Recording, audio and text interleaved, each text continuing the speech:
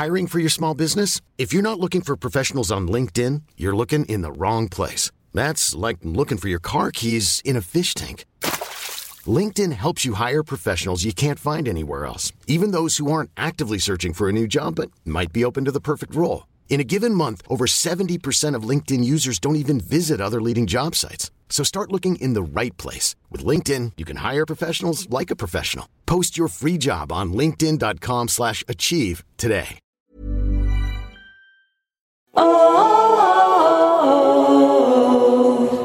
Hi everyone, Marcel here. Before today's episode, I want to tell you about a new show that we are loving at Witch Please Productions, the Culture Study Podcast with Anne Helen Peterson. If you don't already know it, I'm convinced that you're about to fall in love with a new podcast. And this is coming from me, Marcel, someone who famously doesn't really listen to podcasts. Culture Study is a podcast about exploring the nooks and crannies of the culture that surrounds us. Each week, Anne and a super smart co-host will answer listeners' questions about the stuff they find interesting and perplexing. Like, why do clothes suck now? And is Paw Patrol propaganda, or is it not that deep? And, what's the deal with everyone I know getting a divorce? Just like Anne's tremendously popular newsletter of the same name, Culture Study Podcast is funny, insightful, and kind of weird. And it's guaranteed to help you become the most interesting person at parties. Listen to the Culture Study Podcast every Wednesday, wherever you get your shows. Who knows? Maybe you'll recognize some guests in the coming months.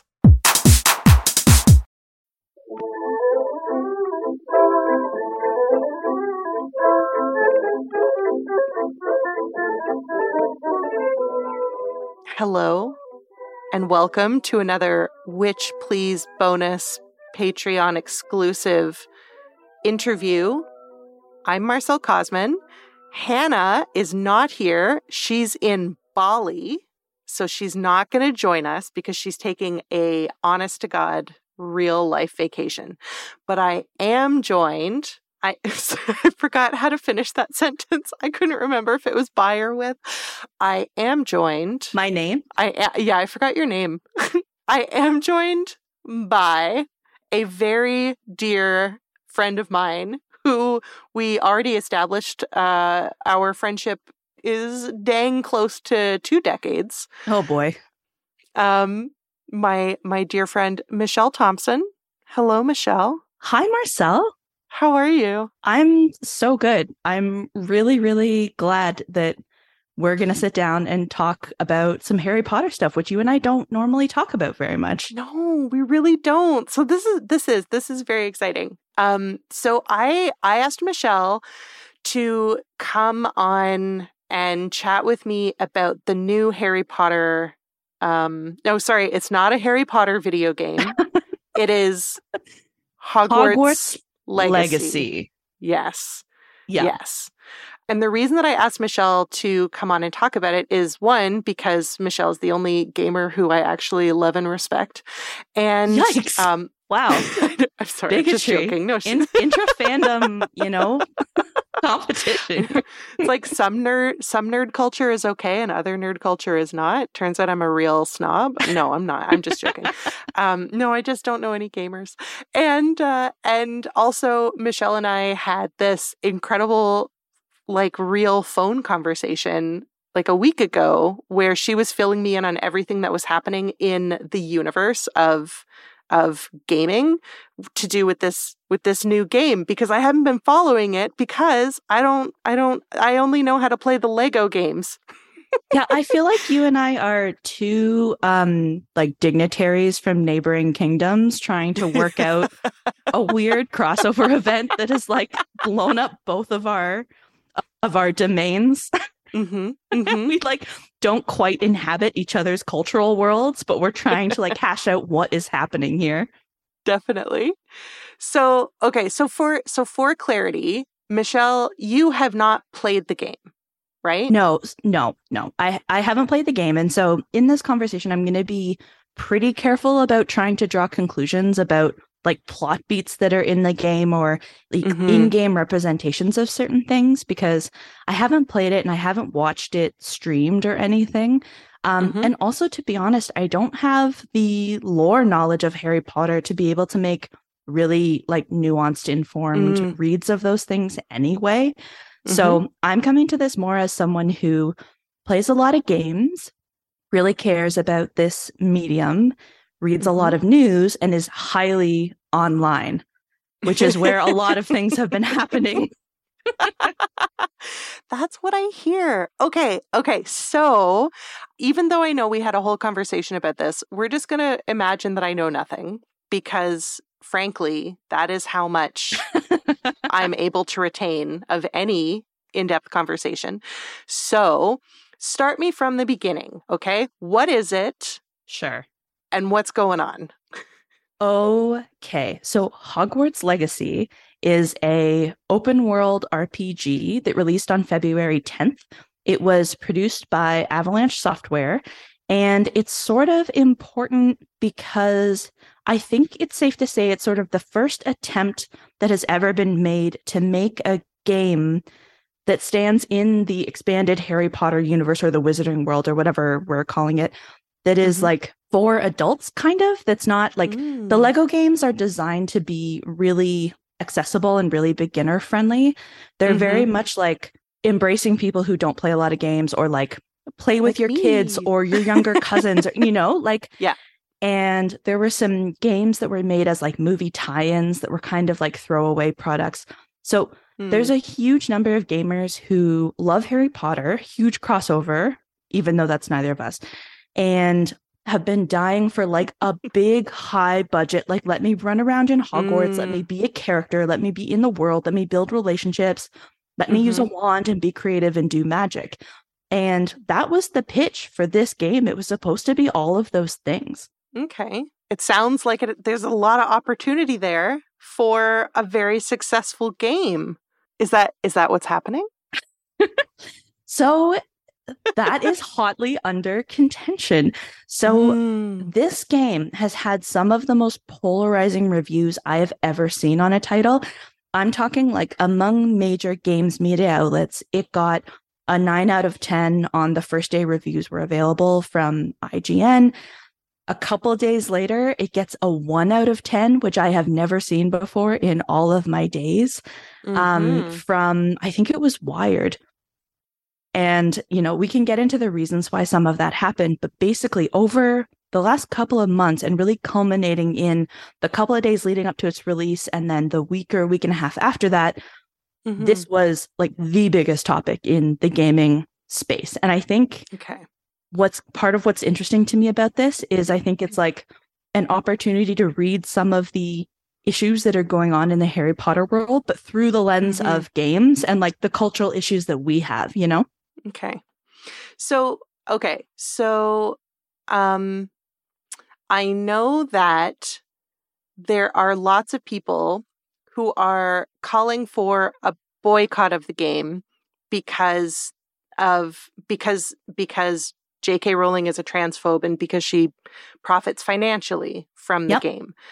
So I know that. I also know that she is not involved in the game and that Warner Brothers like really went out of its way to try to distance this game from her. So how's that kind of playing? How's that going?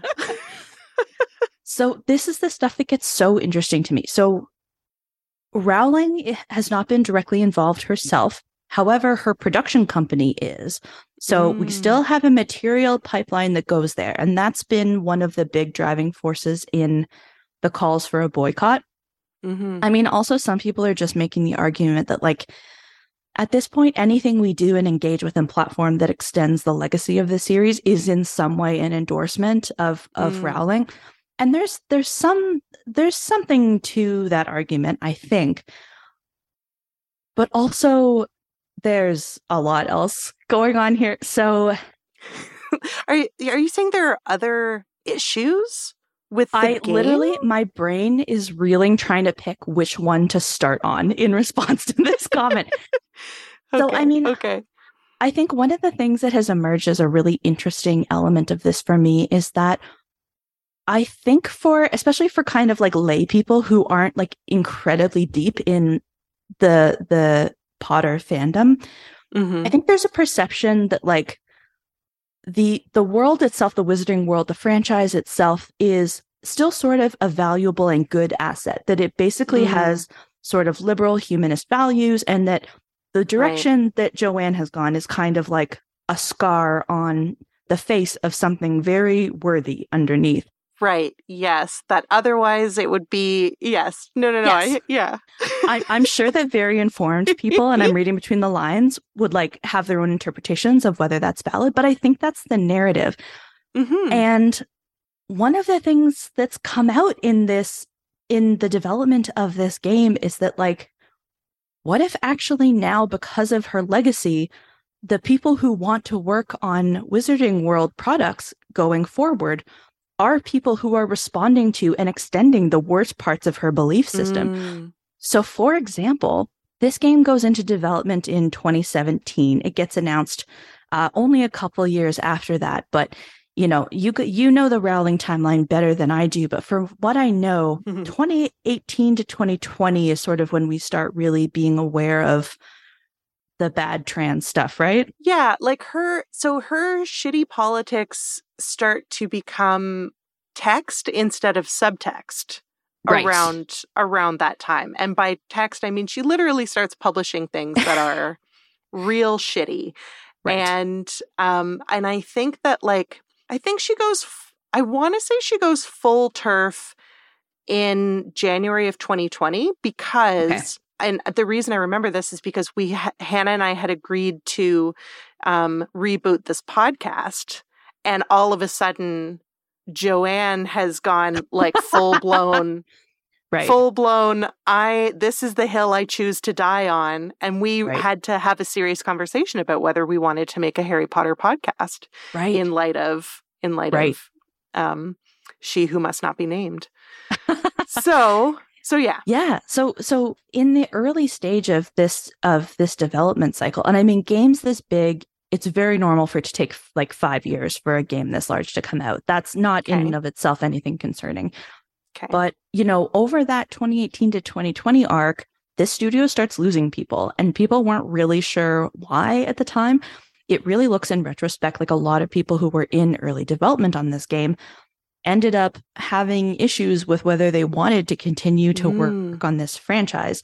There's some loose anecdotal evidence that was going on. I don't want to hit that point too hard because it is a bit speculative. But one thing we do know is that the lead designer on this game, who was a man named Troy Leavitt, got outed in late 2021 for a bunch of Gamergate videos that he made when that was all going on. Speaking in defense of the harassment campaigns that were brought against a bunch of really prominent female, gender nonconforming, and generally progressive game developers and journalists. I'm going to assume everybody kind of knows what Gamergate was. You can probably, a very cursory Google search will tell you a lot about that if you're not sure. Basically, this is the seed of so many battles that are still going on today in the games community. It's also one of the major cultural events that sort of launched the contemporary alt-right as we know it. And so okay, whoa. Listen, there's a real substantial, that comment was not made glibly. There is a well-documented historical legacy of how Gamergate was one of the major launching pads of the contemporary alt-right. And gaming spaces continue to be one of the most fruitful recruiting and hunting grounds for people who are looking to recruit particularly disillusioned young men into white supremacist spaces and alt-right, radical fascist spaces. There's a lot being done about this. Listen, have me back, or after this is done, I'll tell you all about it. I have so much to say about this. Okay. Anyway, so we find out that the guy who's making the Wizarding World game is a Gamergater. So he quickly gets shown the door. Warner Brothers swoops in, makes this big public statement to fans saying like, we're as shocked as you are. Don't worry. We're making sure that shocked. Sorry. No trace of this guy. They literally say something I don't have the direct quote in front of me, but something to the effect of like, no imprint of Troy's politics will be in this game at the time that it ships. We will return to this point later in this conversation.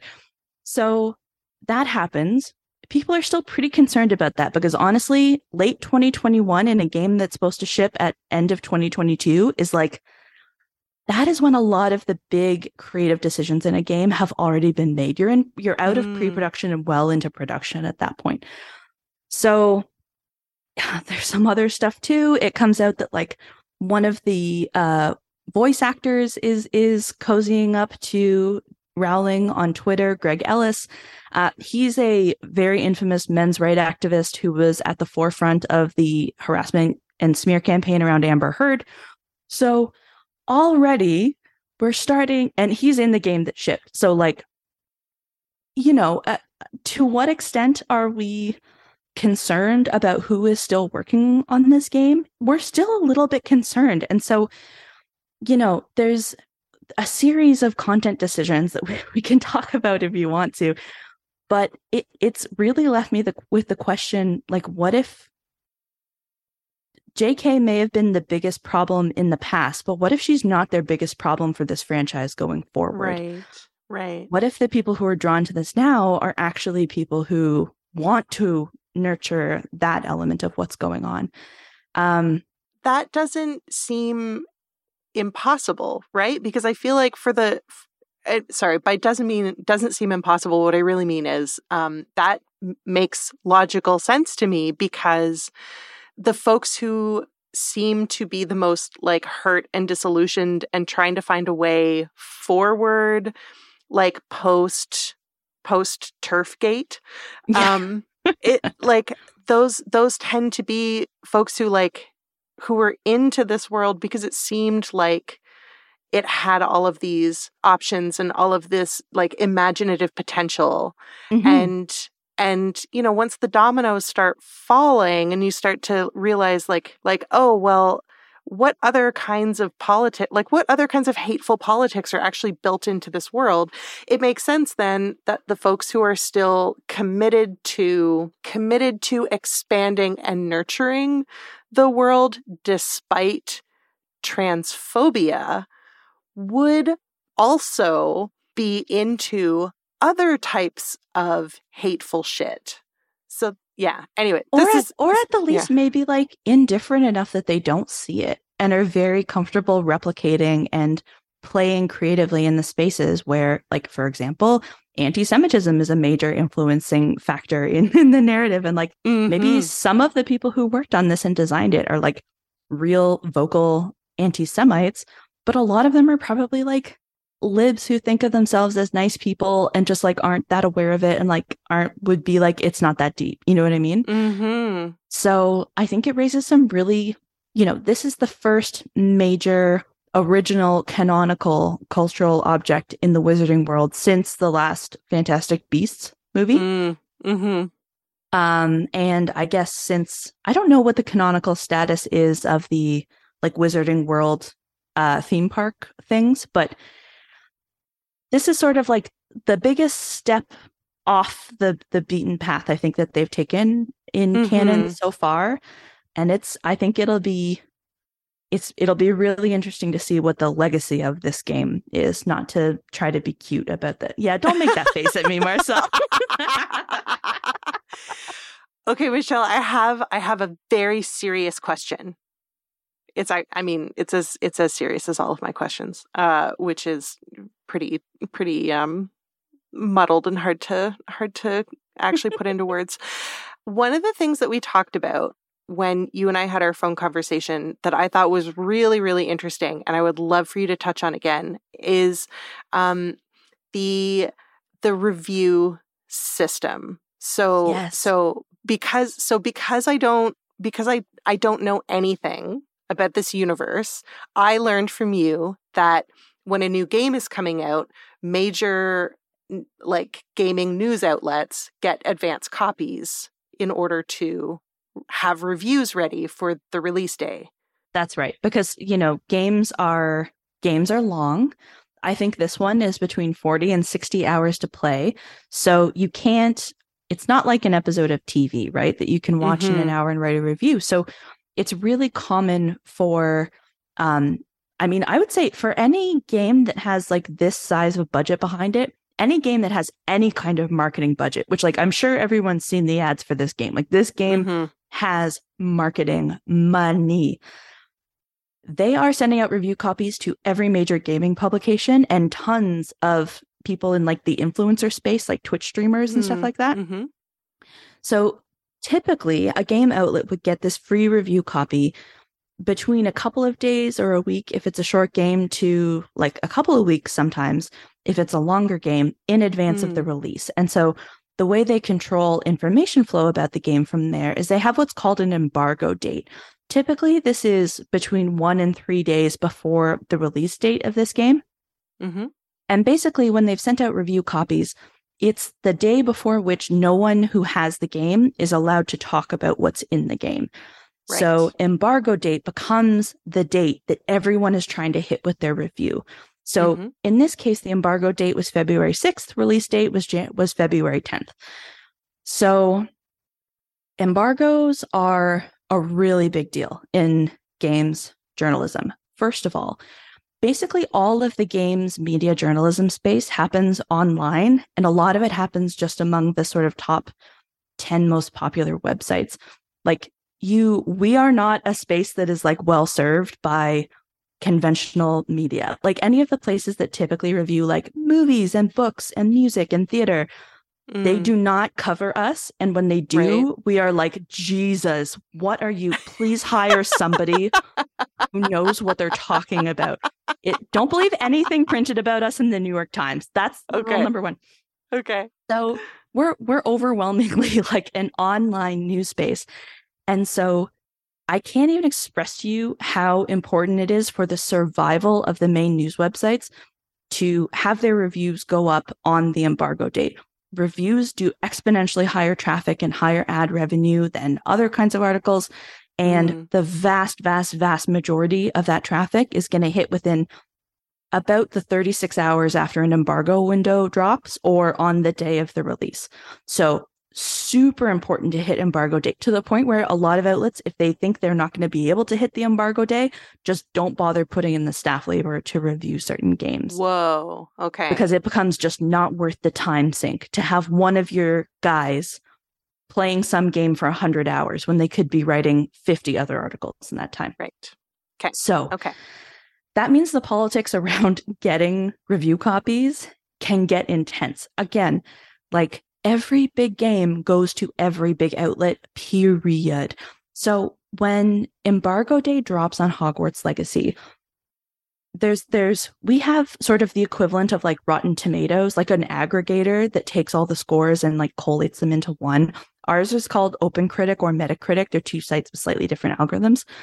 So people are like on Metacritic on embargo day and they're like, oh my God, this game's got an 89. That's crazy. Like, for context, anything with a 90 is going to be like in the conversation for game of the year. Like that is high, especially because people were suspecting that there was some reason to be worried about this game in the lead up. You did name a couple of things that seemed concerning. Yeah, there was like some gameplay footage that didn't look totally right. And there was just some stuff, you know? So people start looking around and pretty quickly they notice that like of the big game sites like IGN, Kotaku, Polygon, Rock, Paper, Shotgun, a couple of others, the only big one that has its review up is IGN, which happens to have given the game a 9 out of 10. People quickly start digging in, and it turns out there is a very, very linear pattern between who was covering the discussion about boycotting the game that was going on in the community and who got a review copy in time to hit the embargo date. So these other games, including Polygon, Kotaku, like big ones, did not get review copies in time to hit that date. That is a lot. Like for that to be that clear and that brazen is like a violation of protocol, like in our space. Like that can't be accidental. Is that right? Like it can't be accidental. Like the Venn diagram of outlets that were covering potential boycott and also didn't get advance copies in time for the embargo date. Like that's a perfect circle, and that can't be Maybe I not a think perfect circle, but it's close. Like it's the data is persuasive when you see it, is what I would say. And it also extends to a lot of influencers as well. A lot of queer influencers were not getting this game unless they were ones that were really vocally on side with continuing to cover Harry Potter stuff. So it sparked this really intense sort of blowback, which partially was about like the ethics of whether these outlets should be publishing reviews and promoting and platforming this game. You know, so not just moving that conversation from like the consumer behavior to the media coverage level. And, you know, Wired only gets theirs up a couple of days later. They give it a 1 out of 10, which I have never seen before. Whoa. To be fair, the text of the review is written like about a 7, but at the end they say 1 out of 10, don't give your money don't support Rowling. And instead of a link to where to buy it, they put a link to Trans Lifeline. So there's a lot of that kind of behavior going on. There's a lot of outlets like choosing to cover it, but put in a pretty annoying paragraph about like, I hope my trans friends aren't mad at me for doing this, which is like not, I don't think, trans people's favorite way that could be dealt with. Yeah, seems like the writer could have made a different choice. So here's the thing. I think there's a range of defensible positions on the question of whether to review this game. One of the most persuasive positions I have seen is from Gita Jackson, who wrote the review for Polygon, which came out just February 17th, so fully 11 days after embargo, which I think is excellent. Gita is a non-binary brown person who has loved Harry Potter since the day it came out, and I think writes a really balanced, contextualized review. But their perspective is like, have you seen the marketing budget on this thing? Like, it's literally impossible for like a freelance games writer to platform a game of this size. Like, let's be for real for a minute. So there's been just like a lot of hurt feelings. And then by the time this hits the influencer space, people streaming it on Twitch, people starting to talk about it, it spawns a whole other wild set of anecdotes. Like this thing it was for a while, it was like multiple times every day. There was a new thing on Twitter that had happened in relation to this game, new facts coming out about content, new things that happened in the community. Like it would not stop happening. It was like 2 straight weeks of like, this game just kept happening. Oh, it was unbelievable. So even though you haven't played it, do you feel like you've played it? I mean, so kind of, but I don't think for the reasons that you're guessing. So, okay, there's been a fair bit of conversation covering content that's in the game, so I feel like I have a pretty good handle on what the story is. But honestly, like I've played so many games like this at this time in my life that like it has to have more than just like an okay story for me to bother. And everything I've heard about the actual gameplay in this is that it's like a painted over game from the early 2010s, which is like not what I'm looking for. So I feel like I can one of the funny points that Gita makes also in their review is that the first spell that you learn basically just turns your wand into a gun, which is so funny to me. Like Gita was like, there's barely a point to learning any other spells because your wand just goes like bang, bang, bang. And I'm like, I don't need to play this. I'm not the audience for this, you know? Yeah. So, okay. I mean, this seems really interesting to me because this is based exclusively on feelings and nothing else. But I feel like the majority of us who are mourning the loss of this universe and who would have loved to have some kind of role-playing game where we get to be in the world, I suspect that we would not be satisfied with a first-person shooter, but where you have a wand instead of a gun. Like I'm making some assumptions here, but I'm just guessing. Like for me, it is almost a relief to hear that this is largely like what the game is, because I am not feeling FOMO for this game. No, you're fine. So, I mean, it's set in the 1890s, so it's not going forward in time. Yeah, I mean, one of the early things that I was seeing in conversation on Twitter, everyone was mad about this game for a different reason for a very long period, but one of them that I saw was actually from people who still, even if they had complex feelings about the franchise, had love in their hearts for it, who were asking really interesting questions of the developers, like, for example, given that open world RPGs tend to be really choice-driven narratives where you really get to make a lot of decisions about who your character is and how you want to play them and how you want to behave and relate to people, can you use the unforgivable curses in this game? Is that the right term? That is the right term. Okay, great. Yes. Great. So this question was put to the one of the lead developers, the lead designer, Kelly Rowland, by Games Radar. And she gave a really interesting quote. I'm going to just read part of it for you. Characters will react visually and audibly to seeing the player cast an unforgivable, but we don't have a morality system that punishes them for doing so. This is because it is the ultimate embodiment of role-playing, allowing the player to be evil. Additionally, this was important to us because it comes from a place of non-judgment by the game creators. If you want to be evil, be evil. So I saw some people who were invested in the lore, and this being sort of like a prequel in some ways, like I feel like lore is one of the major reasons you would go to this, which is like, okay, what was Hogwarts before? And people were very frustrated by the idea that like so people like tisk you for doing like the killing curse, and then you basically move on with your day. People are like, oh, I wish you hadn't done that. Well, we still have to work together to put down this goblin rebellion. Off we go. Like, that's weird. That's weird. God. That is extremely weird. And also, can we talk about the fact that the point of the game is to put down a goblin rebellion? We can't. So I know I started by saying I'm not going to talk about the content of the game, but we do have to talk a little bit about the content of this game. Just a little bit. Because, okay, so a friend of mine sent me a message before the game had been released, basically saying, like, have you heard about what's going on with this game? Because it seems hella anti-Semitic. And I was like, I don't know what's going on with this game. And I didn't think about it at all afterwards.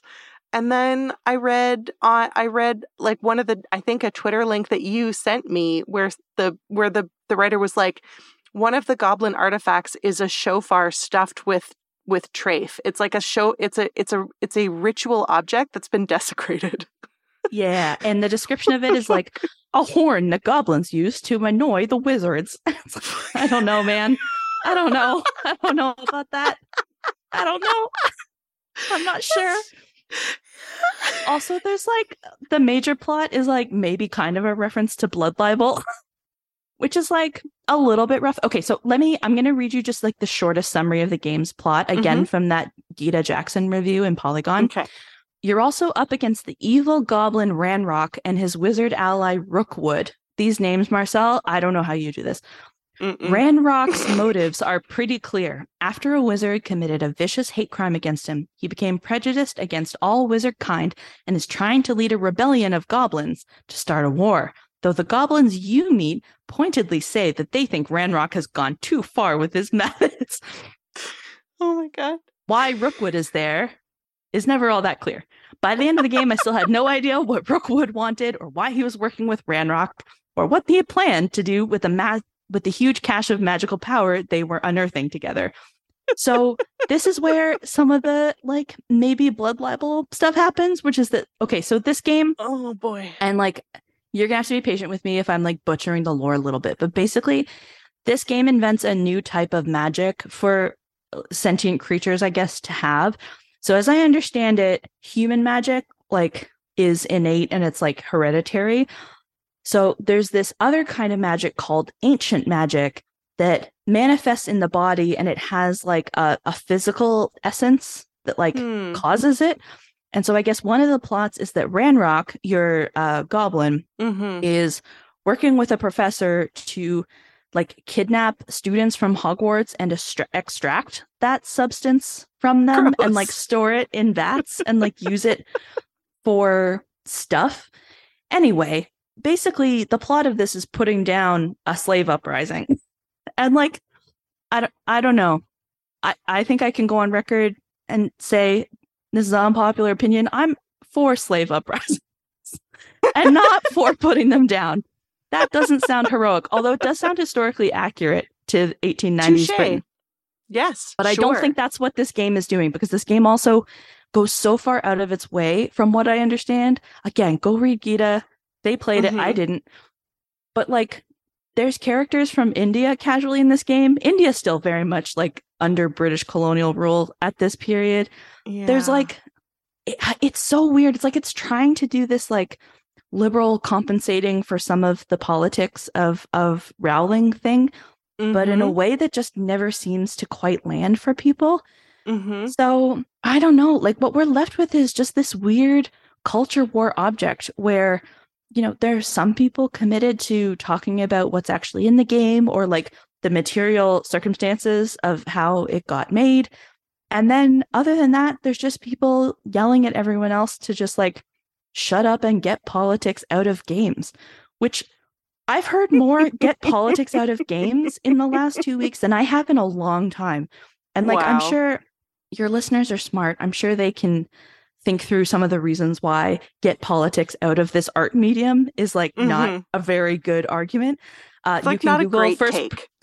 It's not a good take. Like you can like quickly Google first person shooter military recruitment if you would like to learn more about one of the many ways that like some of the most popular and important games of the last few years were like Disco Elysium, which is about being in a failed post-communist like Eastern Bloc state where like nothing politically feels possible. Like this is just a profoundly ignorant and foolish and absolutely wild thing to say about this medium, even if all you play is like Call of Duty.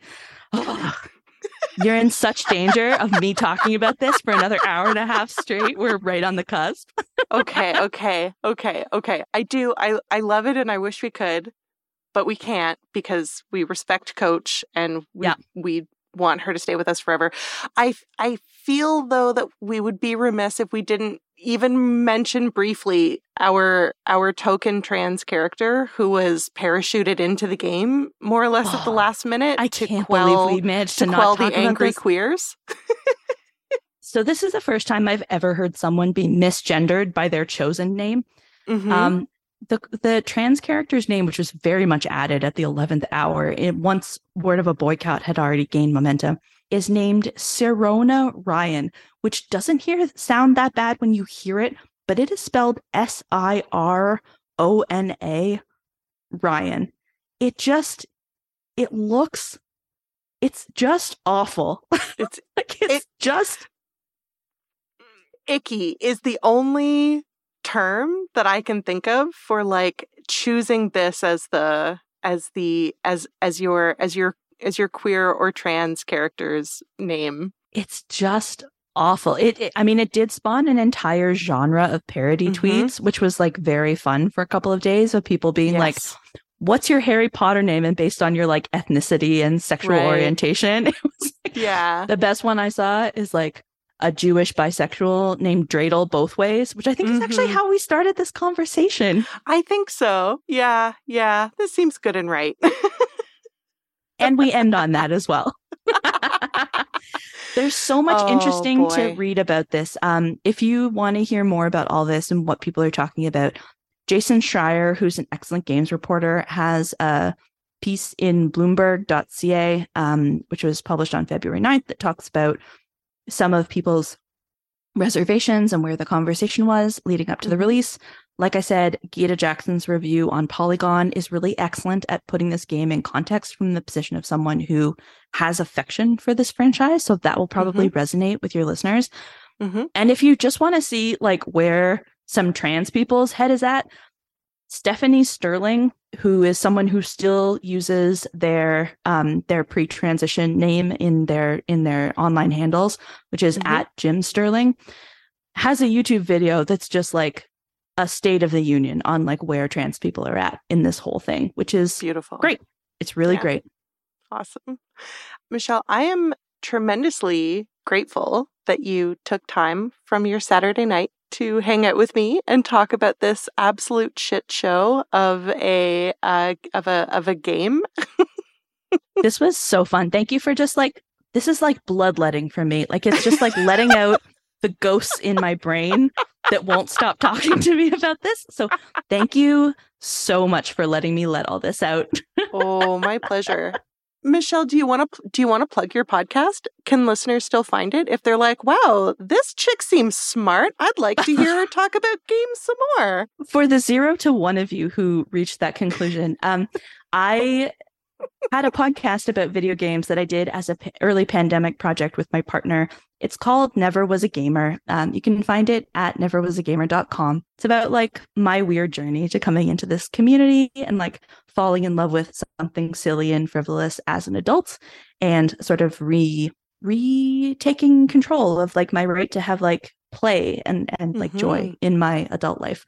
It's pretty fun. It ended last year, but it's all still there. I think a lot of our listeners would be into that, whether they're gamers or not. Sounds great. It's part of my aesthetic. I don't listen to podcasts, so I'm actually just not a good friend. You and I respectfully support each other's podcasts and have never listened to them. And I love that for us. I do. I love it. Let us model this like, I love that for you kind of. Yeah, sincerely. Okay. Thank you so much.